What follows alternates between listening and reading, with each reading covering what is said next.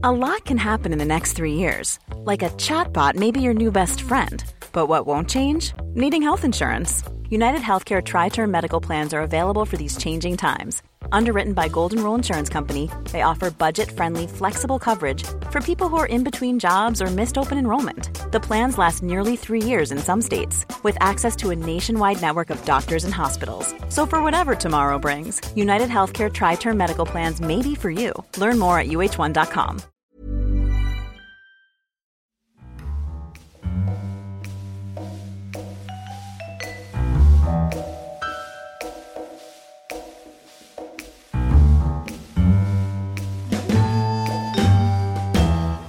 Hello and welcome to this week's episode of the Curzon Film Podcast. This week we'll be discussing Richard Linklater's latest, Last Flag Flying, and speaking to one of the film's stars, the great Bryan Cranston. I'm Sam Howlett, and flying the flag with me this week are Ryan Hewitt. Hello. And Stephen Ryder. Hello. How you doing, guys? Very well, thank you, Sam. I'm good, thank you, Sam. Stephen, what have you been up to this week? I watched a Blu-ray recently that I got sent as a screener of an Armenian film from the 70s called The Colour of Pomegranates. It's quite a well-known film. It got voted, I think, like in the 62nd in Sight and Sound's greatest films of all time poll, the last one that came out, and it's an incredibly striking film. But it's one about basically a poet whose name I've forgotten now, but he was an Armenian poet from 17th century Armenia who. A lot of his songs are still sung in Armenia, and a lot of the kind of rituals and religious practices that he must have gone through at the time were kind of put onto screen. But it's visually, it's absolutely incredible. But there's so many of these images that I have no idea what's going on in them, and it's a very like poetic kind of surreal film, Bunwellian in a lot of ways, a little bit of Tarkovsky in there, and I really didn't know what to make of it. It was an odd thing to start off my viewing with this week, and I'm going to have to write a review of it soon. I really don't have any idea where to start. So, but it was certainly something. And it looks great on Blu-ray too. Martin Scorsese worked on it with the Film Foundation. Cool. And he's a huge fan of this movie. I think him and Godard have both spoken about, like, if you really want to know about film history, then you should watch this one. So yeah, it's fascinating, but I'm not sure whether I liked it or not. Okay. Yeah. What's it called again? The Colour of Pomegranates. So if you want to know about film history, you have to watch. You have to see this. I think Godard said that in order to really enjoy this movie, you have to find a cinema 15 miles away and walk there.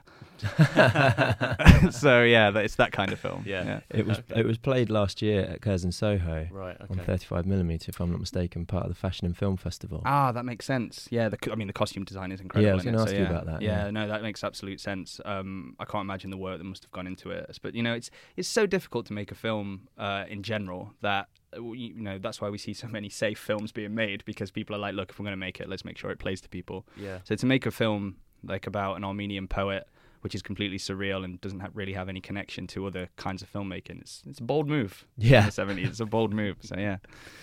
I feel like I watched the opposite film over the weekend in every way. I watched Brawl in Cell Block 99, which is S. Craig Zala's follow-up to Bone Tomahawk, which I love. Really like Bone Tomahawk.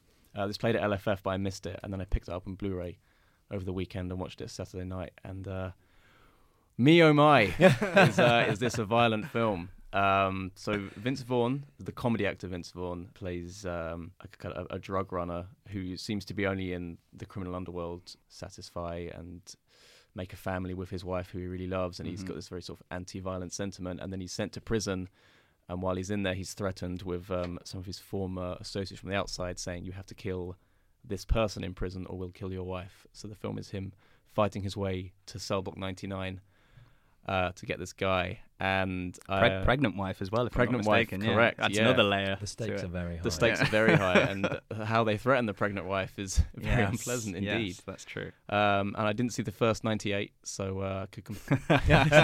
Sorry. Have you guys both seen this? I've seen it. Yeah, I saw it at LFF in a double bill of hyper-violent prison-related movies. I saw it like 6 o'clock, and then straight after went and saw A Prayer Before Dawn. Right. Which was in stark contrast tonally to this film. But Brawl in Cell Block 99, I thought it was a great fun. But to be perfectly honest, it didn't go as bonkers as I wanted it to go. Okay. I thought this is going to go like melee, like crazy, hyper-violent. Yeah. but it was quite restrained. I thought for a while, all of the violence. Yeah. Sort of Yeah. A couple of people. Obviously it's very gory, but it's like small rooms and it's one or two people and it's very intimate and close quarters, isn't it? It's very brutal. But I was sort of hoping for a bit more like The Raid 2. absolute insanity. Yeah. I think there is some, because S. Craig Zahler, I think he knows that people really want what you're talking about from this film. They want to see blood spattering on the walls and bones breaking every 5 minutes, and he gives that to you, but he makes you wait for it. Yeah. In a 2-hour film, and the poster is Vince Vaughn in a prison jumpsuit. The film's called Brawl in Cell Block 99. It takes him about an hour to get into prison, first of all. Yeah, it does, yeah. And then another 40 minutes to get to Cell Block 99. So it really makes you wait. And I quite liked that about it. I think it made you know Vince Vaughn as a character before you see what he has to go through. Because they set him, I think they go out of their way to set him up as a kind of person with a moral compass. Maybe not very subtly at all, and maybe they go too far out of their way to do that. But I think there's a point there that they set that up. I think you're right. I think the film really wants this character to be the centerpiece of the film, and it wants you to kind of, rally around him and really get on board with what he's doing. My issue is I don't think Vince Vaughn is a strong enough actor to carry a 2-hour film, especially one like this where, as a physical presence, he's amazing. Yeah, all that muscle just for show.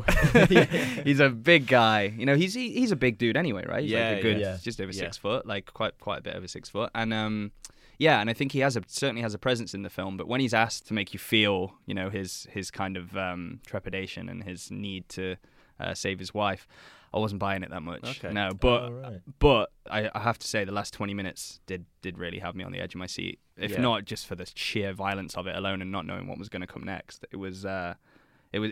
I preferred Bone Tomahawk, but it was like that final scene in Bone Tomahawk, like turned up for a little bit longer, extended a little bit. Bone Tomahawk's another one I think it's well over 2 hours long, Bone Tomahawk, and incredibly slow film until the last 15, 20 minutes or so, where just chaos erupts on screen. And it really, I think it makes a big difference because you really get to know and feel these characters and the relationships between them, that when someone is getting ripped in half, it's not just someone getting ripped in half, it's that person getting ripped in half. I think that's the difference. Well, the cast for Bone Tomahawk was incredibly strong. I mean, you had Richard Jenkins in there. You did, Matthew Fox was fantastic in it. Kurt Russell. Kurt Russell's in it. Patrick Wilson. All these actors all of them are better than Vince Vaughn. That's the problem, I think. But I mean, it's going to be interesting to see what Zahler does next as well. You know about his next film? It's called Dragged Across Concrete. It's starring who's? So it's got pretty much the same cast as Brawl in Cell Block 99. So Vince Vaughn's back. Jennifer Carpenter, who plays his wife here, she's back in it. I think Udo Kier. Oh, wonderful. Makes another appearance. Wonderful. I'm pretty sure Don Johnson as well, who plays the warden of Cell Block 99. And then Mel Gibson as well joins that cast. And they play 2 policemen who are fired for police brutality. Is that right? Yeah. And then join the criminal underworld to make some extra money. Credit to him. I don't think I agree with his politics, but I think that S. Craig Zahler, he seems to be pushing against a lot of stuff we're seeing today, and it's kind of fascinating to see a filmmaker do that and to be given these kind of budgets and this space to do that. I'm not sure I like it, but it's very interesting, Well, we could talk about this for another 40 minutes, I think, but it's time to move on to our film of the week. So, Last Flag Flying sees 3 ex-Vietnam buddies. So, Doc Shepard, played by Steve Carell, Sal Nealon, played by Bryan Cranston, and Richard Mueller, played by Lawrence Fishburne.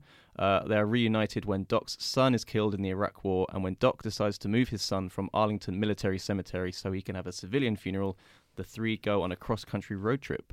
But before we discuss the film, it's time for this week's guest, Heisenberg himself, Mr. Bryan Cranston. Stephen, you spoke to him. I did, yeah. How was he? He's absolutely lovely. He took time out of his day, actually. He's got a busy schedule at the moment with Network, playing at the National Theatre, sold-out shows. And he was great. Okay, so we apologise if you hear a glass breaking towards the end, but it took place in a bar. So this is Stephen and Bryan Cranston.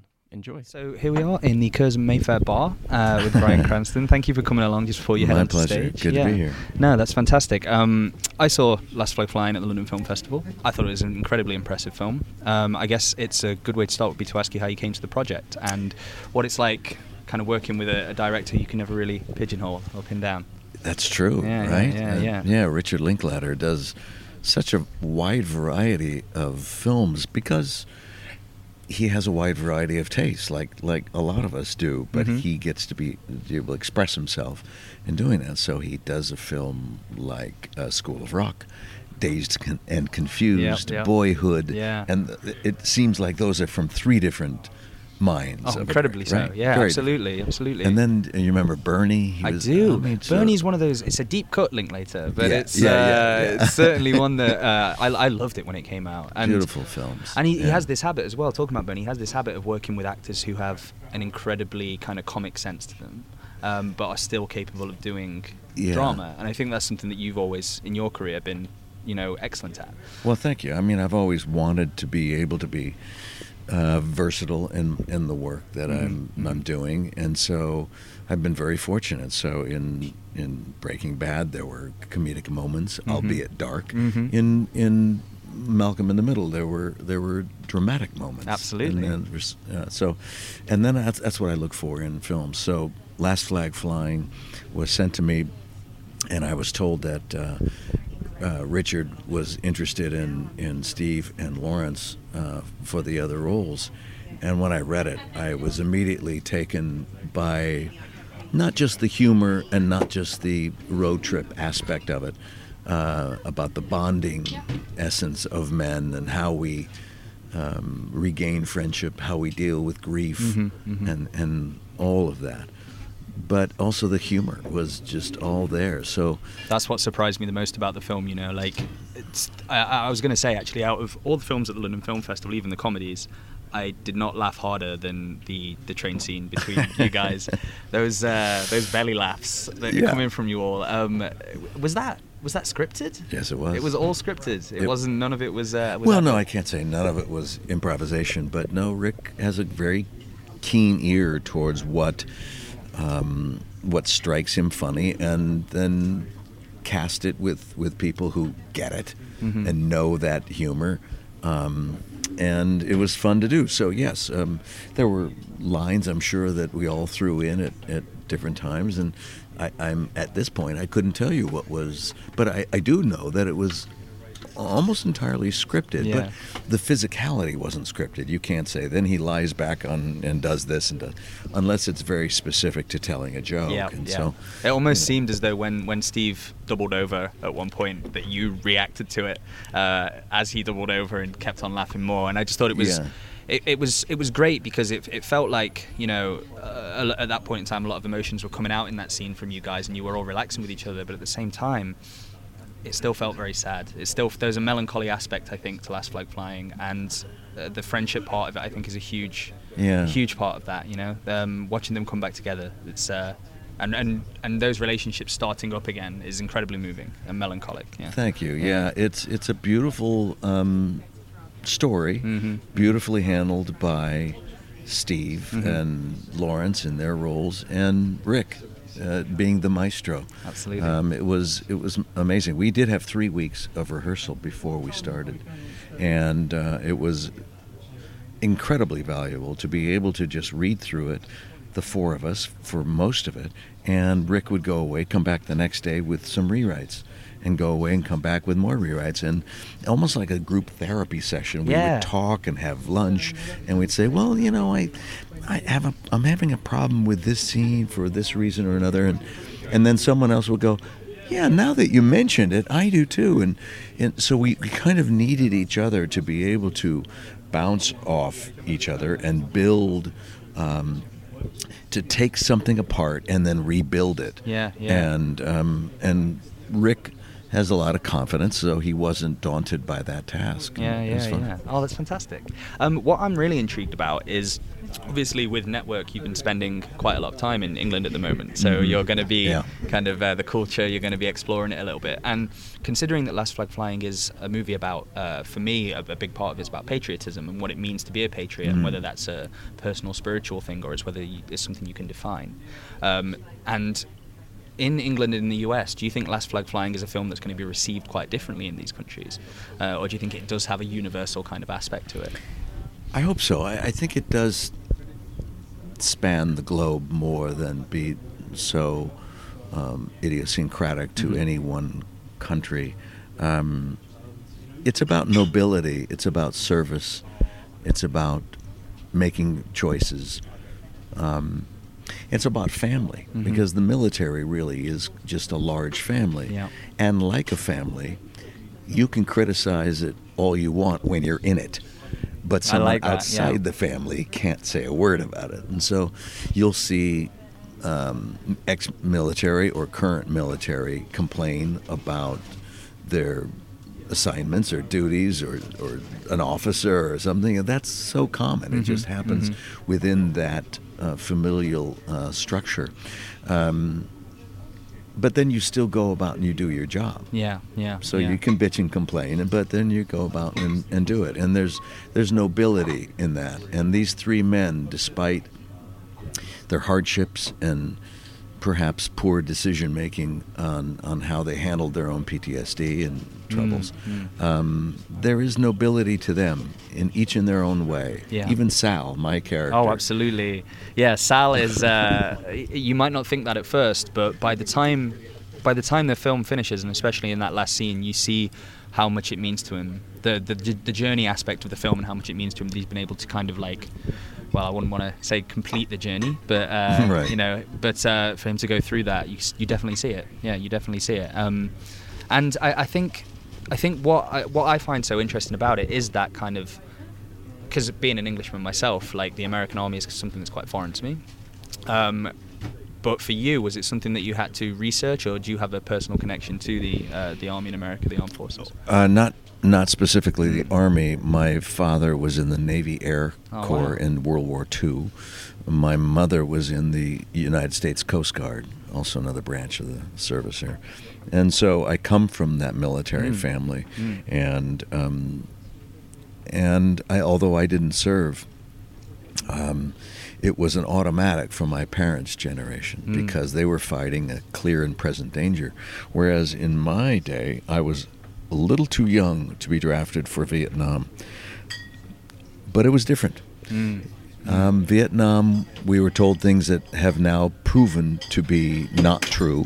We have been manipulated to a great degree, propagandized, and it's okay and appropriate to question your military leaders, your political leaders, to make sure that they have every single young boy and young woman in mind before they put them in harm's way. That diplomacy should always go to the very end, and military action should be the absolute last resort of any kind of conflict resolution. And I think Sal almost personifies that, holding people to account in the film. He has that in him. He wants it. He wants to make sure that it's held to account. He doesn't hate the army. He doesn't have anything particularly. There's no hatred there, but he certainly.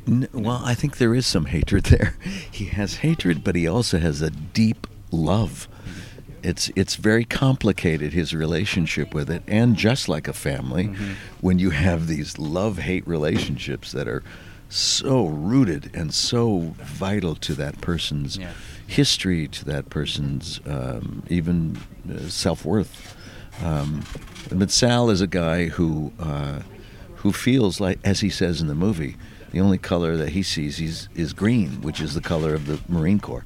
And it's like, that's all I see. Line. That's when he was the most alive, I think. Well, that's wonderful. Thank you ever so much, Bryan. Thank you. And thank you for taking time out from Network as well. I appreciate it. It was Good to see you, excellent. man. Thank you. You too. So this film is quite hard to describe to people in terms of the context of it, because it's kind of a sequel to The Last Detail, but it also isn't. It's based on a book by Don Ponickson, and that book is a sequel to The Last Detail. But here, Richard Linklater has changed the name of the characters from the book to make this its own film. But spiritually, I guess it is a sequel to The Last Detail. That's the way I read it. I think that's the way it's been sold to us as well. This idea of like a spiritual sequel is something that keeps coming up with Linklater, though, isn't it? It does, It is, yeah. yeah. 'Cause everybody The wants king some of spiritual sequels. Yeah, that's a sequel, I guess, to both Dazed and Confused, very much a sequel to that film, because that film's kids in their last week of high school, and Everybody Wants Some is the first week of college. So you could view that could very easily be the same group of characters. And then Boyhood as well ends with the lead character going to college. Yeah. And this could easily be his first week of college. So yeah, it's nice to view it in that way as well. So Linklater's first road movie, his first film in 10 years that isn't an original screenplay from him. He did adapt it with Dan Ponnickson. Fresh off the bat then, what did you guys think of the film? I enjoyed the film a lot. I think it had all the hallmarks of a Richard Linklater, and that's very reflective and quite gentle about its approach to the philosophy of life and people being introspective and all the things that you want from a Richard Linklater, really. They weren't quite the protracted monologues of people like picking apart something that's just happened, but it was very self-aware, and the characters are very self-aware, and that's what's always so enjoyable for me about Richard Linklater's films. Perhaps a bit more like Everybody Wants Some. There's still this like raucousness or a boisterousness to the characters. It's definitely a very male film, and kind of loving that it's maleness and really having some fun with this rabble of guys who are reminiscing, and it's recalling things like Last Orders and all that idea of a bunch of guys getting together and finding their common ground that's been lost over the last 3 decades in this case. And I think it's again preoccupied with this idea of the passing of time and how unstoppable time is, which is something that Linklater's that's his jam. That is him. I mean, almost all of his last 4 or 5 films have all been about that kind of he's so good at kind of measuring time on screen through his characters, through these kind of like, I know in Last Flag Flying there's these melancholic shots of like cities and trains moving and things like that are so beautifully composed, but they're just there as kind of placeholders, as fillers for like between scenes. But he's so good at that, and I've never quite been able to pin down how he manages to put this concept of the passage of time on screen so well, especially in Last Flag Flying. I think you on Bryan Cranston's face, on Steve Carell's face, on Lawrence Fishburne's face, you see their age, and you see their the past catching up with them really quickly, and I think they all play it beautifully well, actually. Especially Carell, such a restrained performance, Very restrained, as the father, taking his son back to where he needs to be. And he seems to be just barreling between roles at the moment, Carell, that are like outlandish, kind of over the top roles, like in Battle of the Sexes, to something like this. And it's impressing me more and more every time, actually. I think this is Carell in particular is a brilliant piece of casting in this, because I spend the whole film looking at him thinking, you're a funny guy, you're a comedic actor, and that is all drained from you in this film. There's no sign of it, which is of course appropriate for his role. He's a grieving father, but because of who Carell is, you're so aware that there's something missing from this character. It's something has been sapped. You're right. You're absolutely right. And you couldn't get that with say if Bryan Cranston or Lawrence Fishburne were playing the role of Doc, I don't think it would have the same impact, because although they're funny guys, perfectly capable of doing comedy, they're not comedic actors in my mind. They are more broad. They're actors with comic sensibility, I think. And everything about how he looks as well, like the sort of the neat little moustache, very standard glasses, the way he sort of combs his hair over, and the big sort of raincoat he wears as well, coat, sort of oversized for him. Everything about him just screams like shy, quiet, sad. To go into a little bit detail about the film, my favourite scene in the whole film is the scene on the train. Between the 4 men, the 3 of them, and the young soldier, talking about the past. And that's the one moment that Steve Carell is kind of allowed to let go a little bit and show some happiness for the first time in the film. And honestly, like of all the films, like I said this to Bryan in the interview, of all the films I saw at the London Film Festival, it just had me laughing so hard, and it was almost a relief, laughter of relief, seeing Steve Carell just breaking down, tears of laughter and tears of joy was so good and so real. And it was that classic Linklater where you see it and he has this ability to, these guys are actors and they're playing roles, but you can't help get sucked into the scene itself and kind of feel exactly what they're feeling. I think it's such a talent that he has. Okay. And then Bryan Cranston, then kind of in the opposite sense, he's very broad in this film, but in a really great way. And his character is the equivalent of the Jack Nicholson character from The Last Detail. Yeah. And there is a kind of Nicholson-esque about him in this film, I think. Did either of you pick up on that? Or was that just because I knew it? I'm not sure. He's a trickster, isn't he? In the Yeah, film? Yeah. I think we're probably looking for some Nicholson, but I definitely found it. It definitely felt like he was channeling Nicholson, although in a Q&A he said that he deliberately didn't go and watch The Last Detail before because he, quote, didn't want Jack Nicholson running around my head, or the last thing I want is Jack Nicholson running around my head. Nobody wants that. Yeah. And but I think it's hard not to project that onto him, and if he is doing that, he does a really good job of it. It's not a caricature performance, Not at all, and it's no. definitely still Bryan Cranston. Yeah. But it has that wild unpredictability of Nicholson. Yeah, and the way he looks as well is great, that his hair is always this kind of dishevelled, his beard is sort of uneven and grizzly. He just wears these plain grey, badly fitting T-shirts and this... Budweiser T-shirt. Yeah, and this sort of... this leather jacket that looks like he's owned since Vietnam. And the bar he owns as well is just so messy. I love that bar. It's a really cool... set. Yeah. It really had a sense of a man who did not know how to run a bar. Which was great, which is really great. I wondered how you guys felt about the fact that it was set in the early 2000s as well. And we're seeing we don't get to see that many films. Now. There's not a lot of nostalgia for the early 2000s at this point in time. Yeah. And I felt like they did a really good job of capturing the sense of time. Yeah, definitely. Yeah. Especially the scene with the phone. The phones. They're very confused about how mobile phones work. I love that scene. Buying a contract for the first time. It's such a good thing that Linklater does. He did it with Boyhood as well, where he will treat things in recent memory as though they are of as much weight as something from 40 years ago. And in this film, you hear them playing this Eminem song, which was the point that really dated it. They put the radio on, and Without Me comes on. Yeah. I was like, oh wow, this is 2003 all over again. He did it with Boyhood. You have like Coldplay songs coming in, and all these things that feel so current. Because I suppose if you can remember it the first time around, it doesn't feel like the past. Yeah, exactly. It doesn't feel like history. It just feels like what happened a few years ago. Absolutely. But he treats everything like history. Yeah, he does. You're right. Maybe that's why he's got such a good kind of connection with the passage of time, because he is able to kind of figure out very easily what makes us nostalgic, even if it is just that split second of hearing a song or seeing a film title or seeing a poster or something like that, and he manages to hone in on it really, really easily. Which is great. Which is really good stuff. And it makes it different from Everybody Wants Some as well, which is viewing the early 1980s in this very bright coloured, sort of rose-tinted view of the 1980s, whereas this feels a very real view of 2003, without being too nostalgic or too sort of judgmental of that era. It just feels like everyone has a very sort of 2003 mentality to it. That's really nicely captured. Yeah, I think that's true. I mean, and that's reflected in what you said about the costume, because, Everybody Wants Some is everyone's dressed like... Yeah, it's like a costume party. Classic. It might be, you go to a themed party themed in the 80s. Whereas these guys are all fairly nondescript in their style. I mean, Bryan Cranston, there's a suggestion that he's been dressing like that for the last 30 years.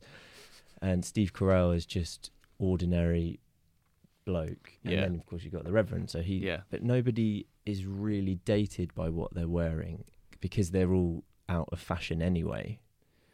They're not trendy guys. No, they're not supposed to be. They're not supposed to be, So the cues come from things like Eminem and comes from little looks at newsreel footage, and of course the Iraq War, which is a shadow of everything and what's driving this narrative. Well, that's for me was the most interesting thing about the film, was the fact that we had this idea. I mean, you guys just heard in the interview, the listeners just heard in the interview, how Bryan talked a little bit about how he saw the army as a family, and when you're in the family, you can talk about them whichever way you want, but if anybody else talks about them badly, then you can, go. But by the end of the film, I was struck by the idea that I think it's a bold move in today's political climate to make a film about patriotism and what that means to the individual rather than what it means to a country. I wonder how you guys felt about that. Yeah, I agree. And you said you and Bryan talked about this in a really nice way. And I liked how the film kind of, it respects the kind of pride of a soldier. Although, like you said, the individuals that served while at the same time it does question the government that has let them down, Mm-hmm. and it criticises the government as a body, but there's nothing lobbied at the soldier or anyone who served in the military, Mm-hmm. which was that's a nice sort of line to walk across, I think. It does it quite confidently and quite easily. Mm-hmm. I think it still it challenges the idea of government quite a lot. I mean, Bryan Cranston's character is repeatedly talking about the idea of truth. Yeah. And there's this constant wrestling with the awkward thing about the truth is that it's true and that it's uncomfortable. Yeah.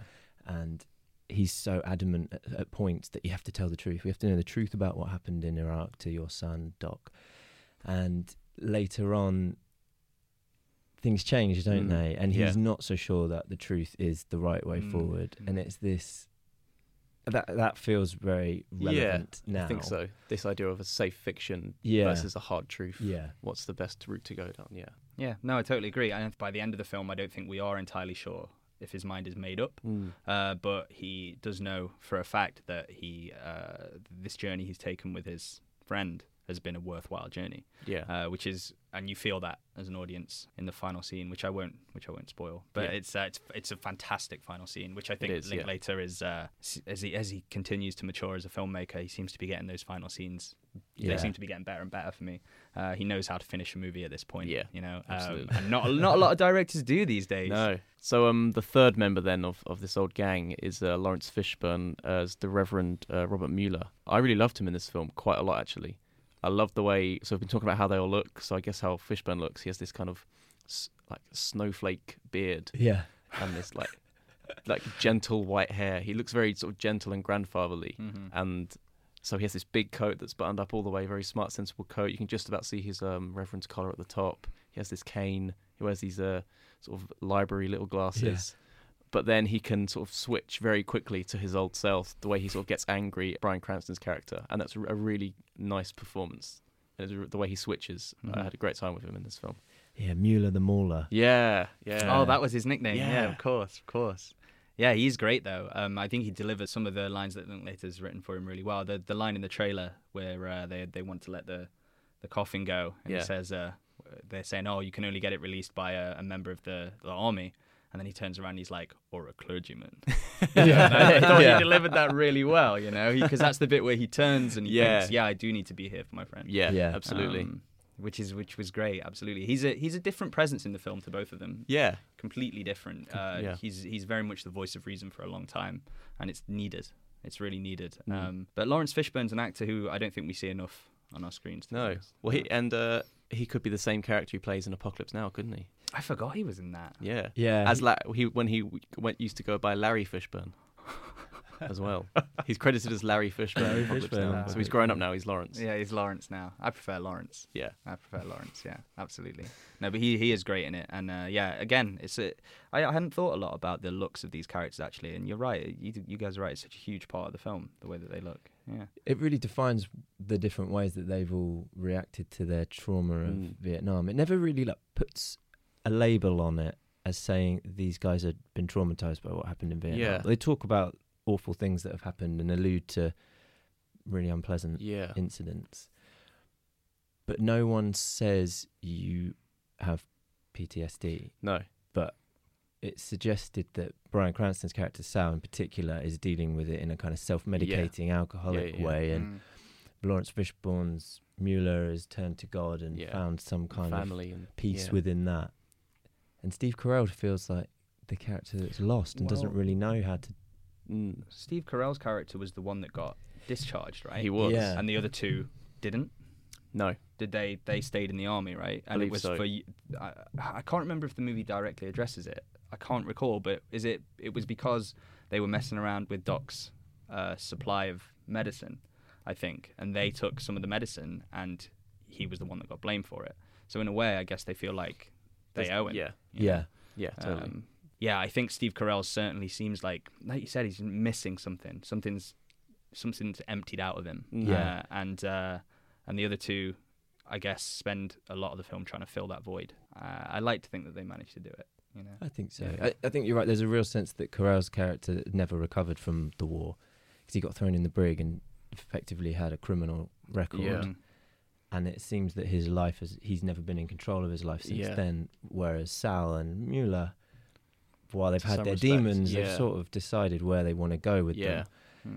And I think that they feel a real debt to him.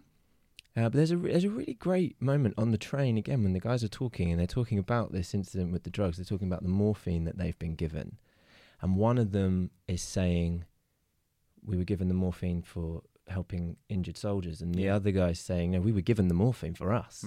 Like, they gave it to us." And there's this sort of almost conspiratorial idea of what the war was, and these people were being completely turned into machines and fed drugs, knowing that they would use them on themselves. And it's quite a bold, anarchic point of view that he has. Yeah.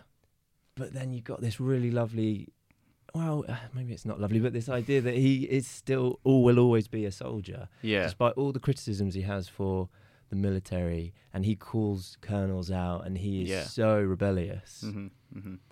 But he can't shake that it is the thing that defines him as a person. And there's a lot about that, particularly with Sal. He's all about this idea of legacy and it's people who enjoyed The Post. It's a very different film to The Post, but the two films are definitely covering some similar ground in the fact that people need to be held accountable for the things that they've done and the things that they've said. And the two films are very different, I think. But they're both still funny in different ways. They're both still looking at the past to kind of figure out the present.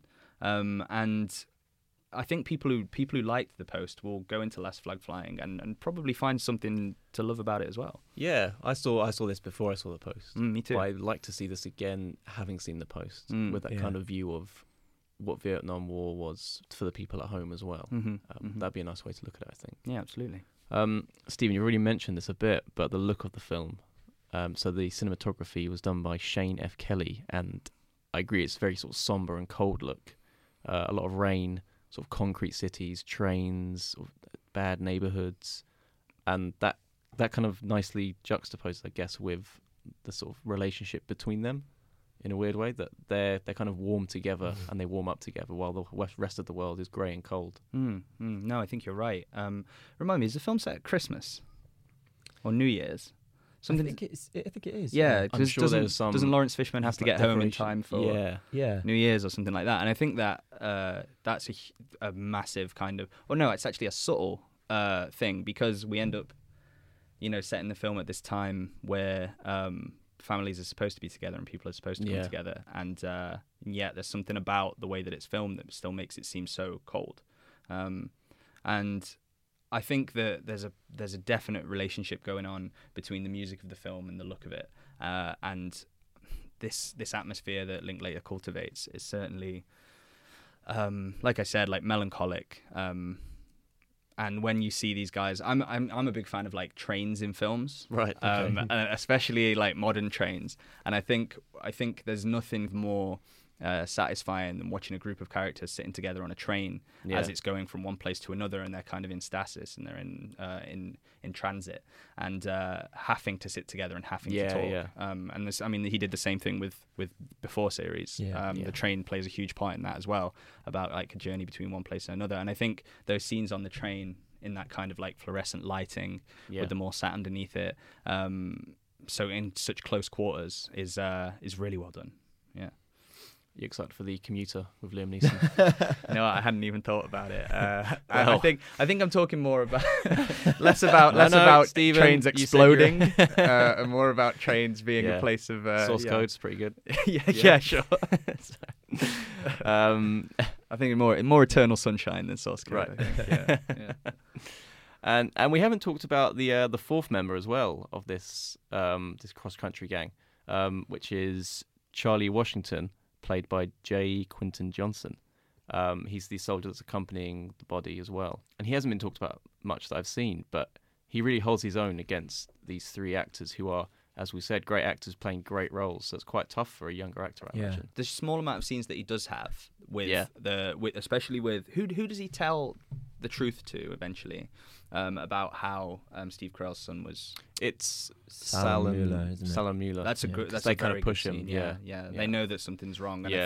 I think the restraint he shows in that scene is really well done. Because he's quite a conflicted character as well. Yeah, In the same way that they are, I guess, that they're soldiers that have to respect their Mhm. commanding officers, but also are questioning the decisions made from the people at top. Mm-hmm. And he starts off, he's almost like a spy sent in by the colonel to make Yes. sure make sure he's buried in his uniform, he's told. Yeah. Yeah. And yeah. so he's kind of like, whatever they tell you, you're a soldier, he's a soldier, you do as I tell you. But then as he warms to them, he kind of blends in with their kind of sensibility, Yeah. which is done quite subtly.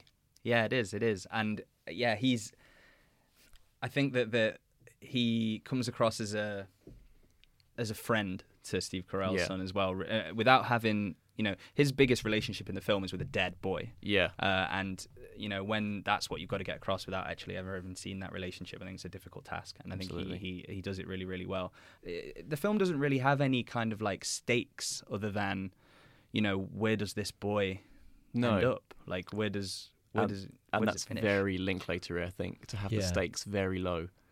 I Mm. can't think of any Richard Linklater film off the top of my head that has massive stakes. I mean, Celine and heart. Jesse's relationship is like there's a lot at stake Yeah. there, Sam. But no, you're right though. It's still a small thing. Even that- something as broad as School of Rock, it's pretty low getting stakes. to play right? the battle of the bands. Got to play the battle of the bands, yeah. yeah. You're right. So maybe we should end then talking about Linklater, Mhm. and because we speaking of S. Craig Zahler at the beginning of the show, when we go and watch Dragged Across Concrete, we're going to have a certain amount of baggage, right? With Brawl in Cell Block and Bone Tomahawk. Yeah. And with the next Tarantino, we're going to go in with loads of baggage, and the next Spielberg and the next Paul Thomas Anderson film.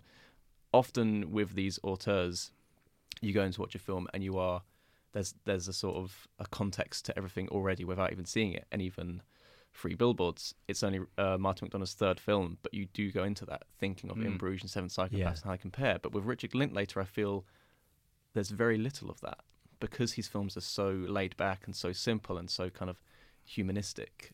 I don't feel like there's much kind of pretense laid onto it. Until recently, I would agree Okay. entirely. I think he definitely did that whole one for you, one for me, one for the studio, one for me Okay. kind of thing with Yeah. his career.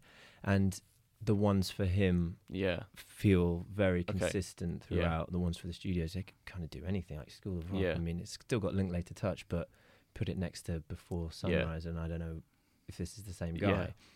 But I think his career seemed to change for me around, well, Boyhood changed Yeah. it, and I think he went into doing whatever he wants Yeah. now. And I think that they're taking it. I think I now would expect Certain something- things. Okay.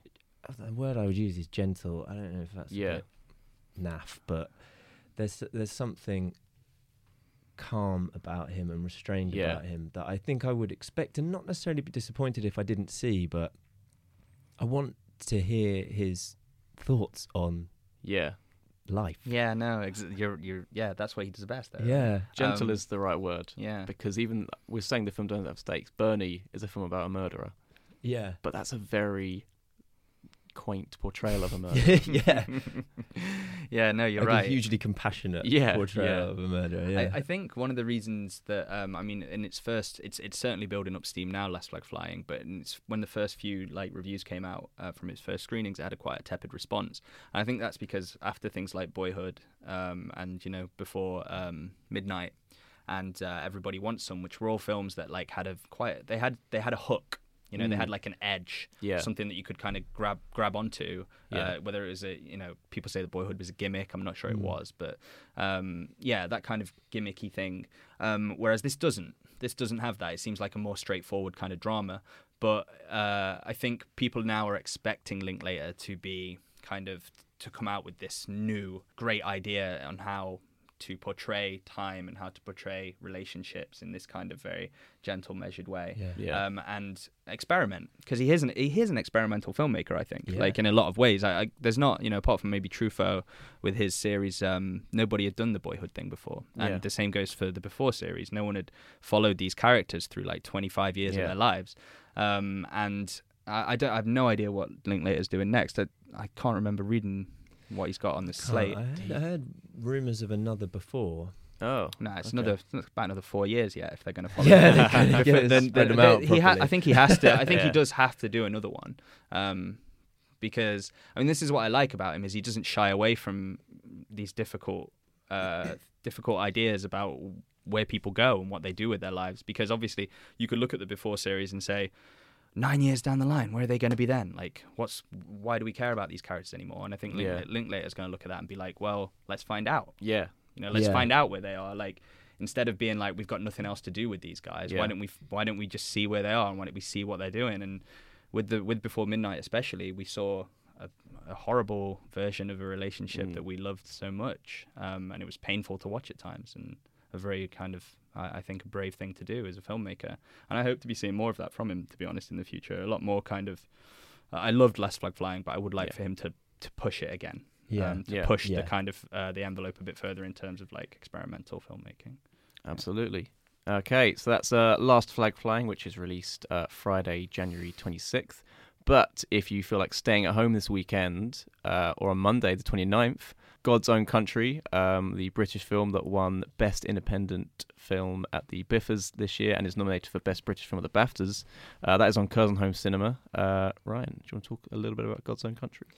God's Own Country is one of the best films of the last year. Certainly, possibly the best British film I saw last year. It's very raw. Mm-hmm. It's very. It's kind of brutal in its depiction of Britain, English landscape, and of blossoming love in a way. It's really stripped down and it's really kind of physical and rough, but it has a real tenderness to it, and the love that you see between the two lead characters it feels very honest, and it does a really interesting thing, I think, God's Own Country, where it sort of sidesteps the usual trappings of a relationship of this kind, where it's not all about the difficulty of them expressing themselves to the rest of the world. There's a difficulty in them admitting to each other that they love each other. These are two men who meet through circumstance on a farm and fall in love with each other. And they go through the usual kind of charade of, do I like you, do I not like you? But once they are together, there are few barriers to them being together other than themselves, and their own sense of macho pride, I suppose, is the only real problem. And that's quite refreshing to see, I think. I think it's a really, really terrific film. All right, great. So that's God's Own Country, which is on Curzon Home Cinema on January 29th. And that's it for this week's show. Thank you very much for listening. If you like the show, please review us on iTunes. It means a lot to us. So it's goodbye from Stephen. Bye-bye. Goodbye from Ryan. Goodbye. Goodbye from me. See you next week.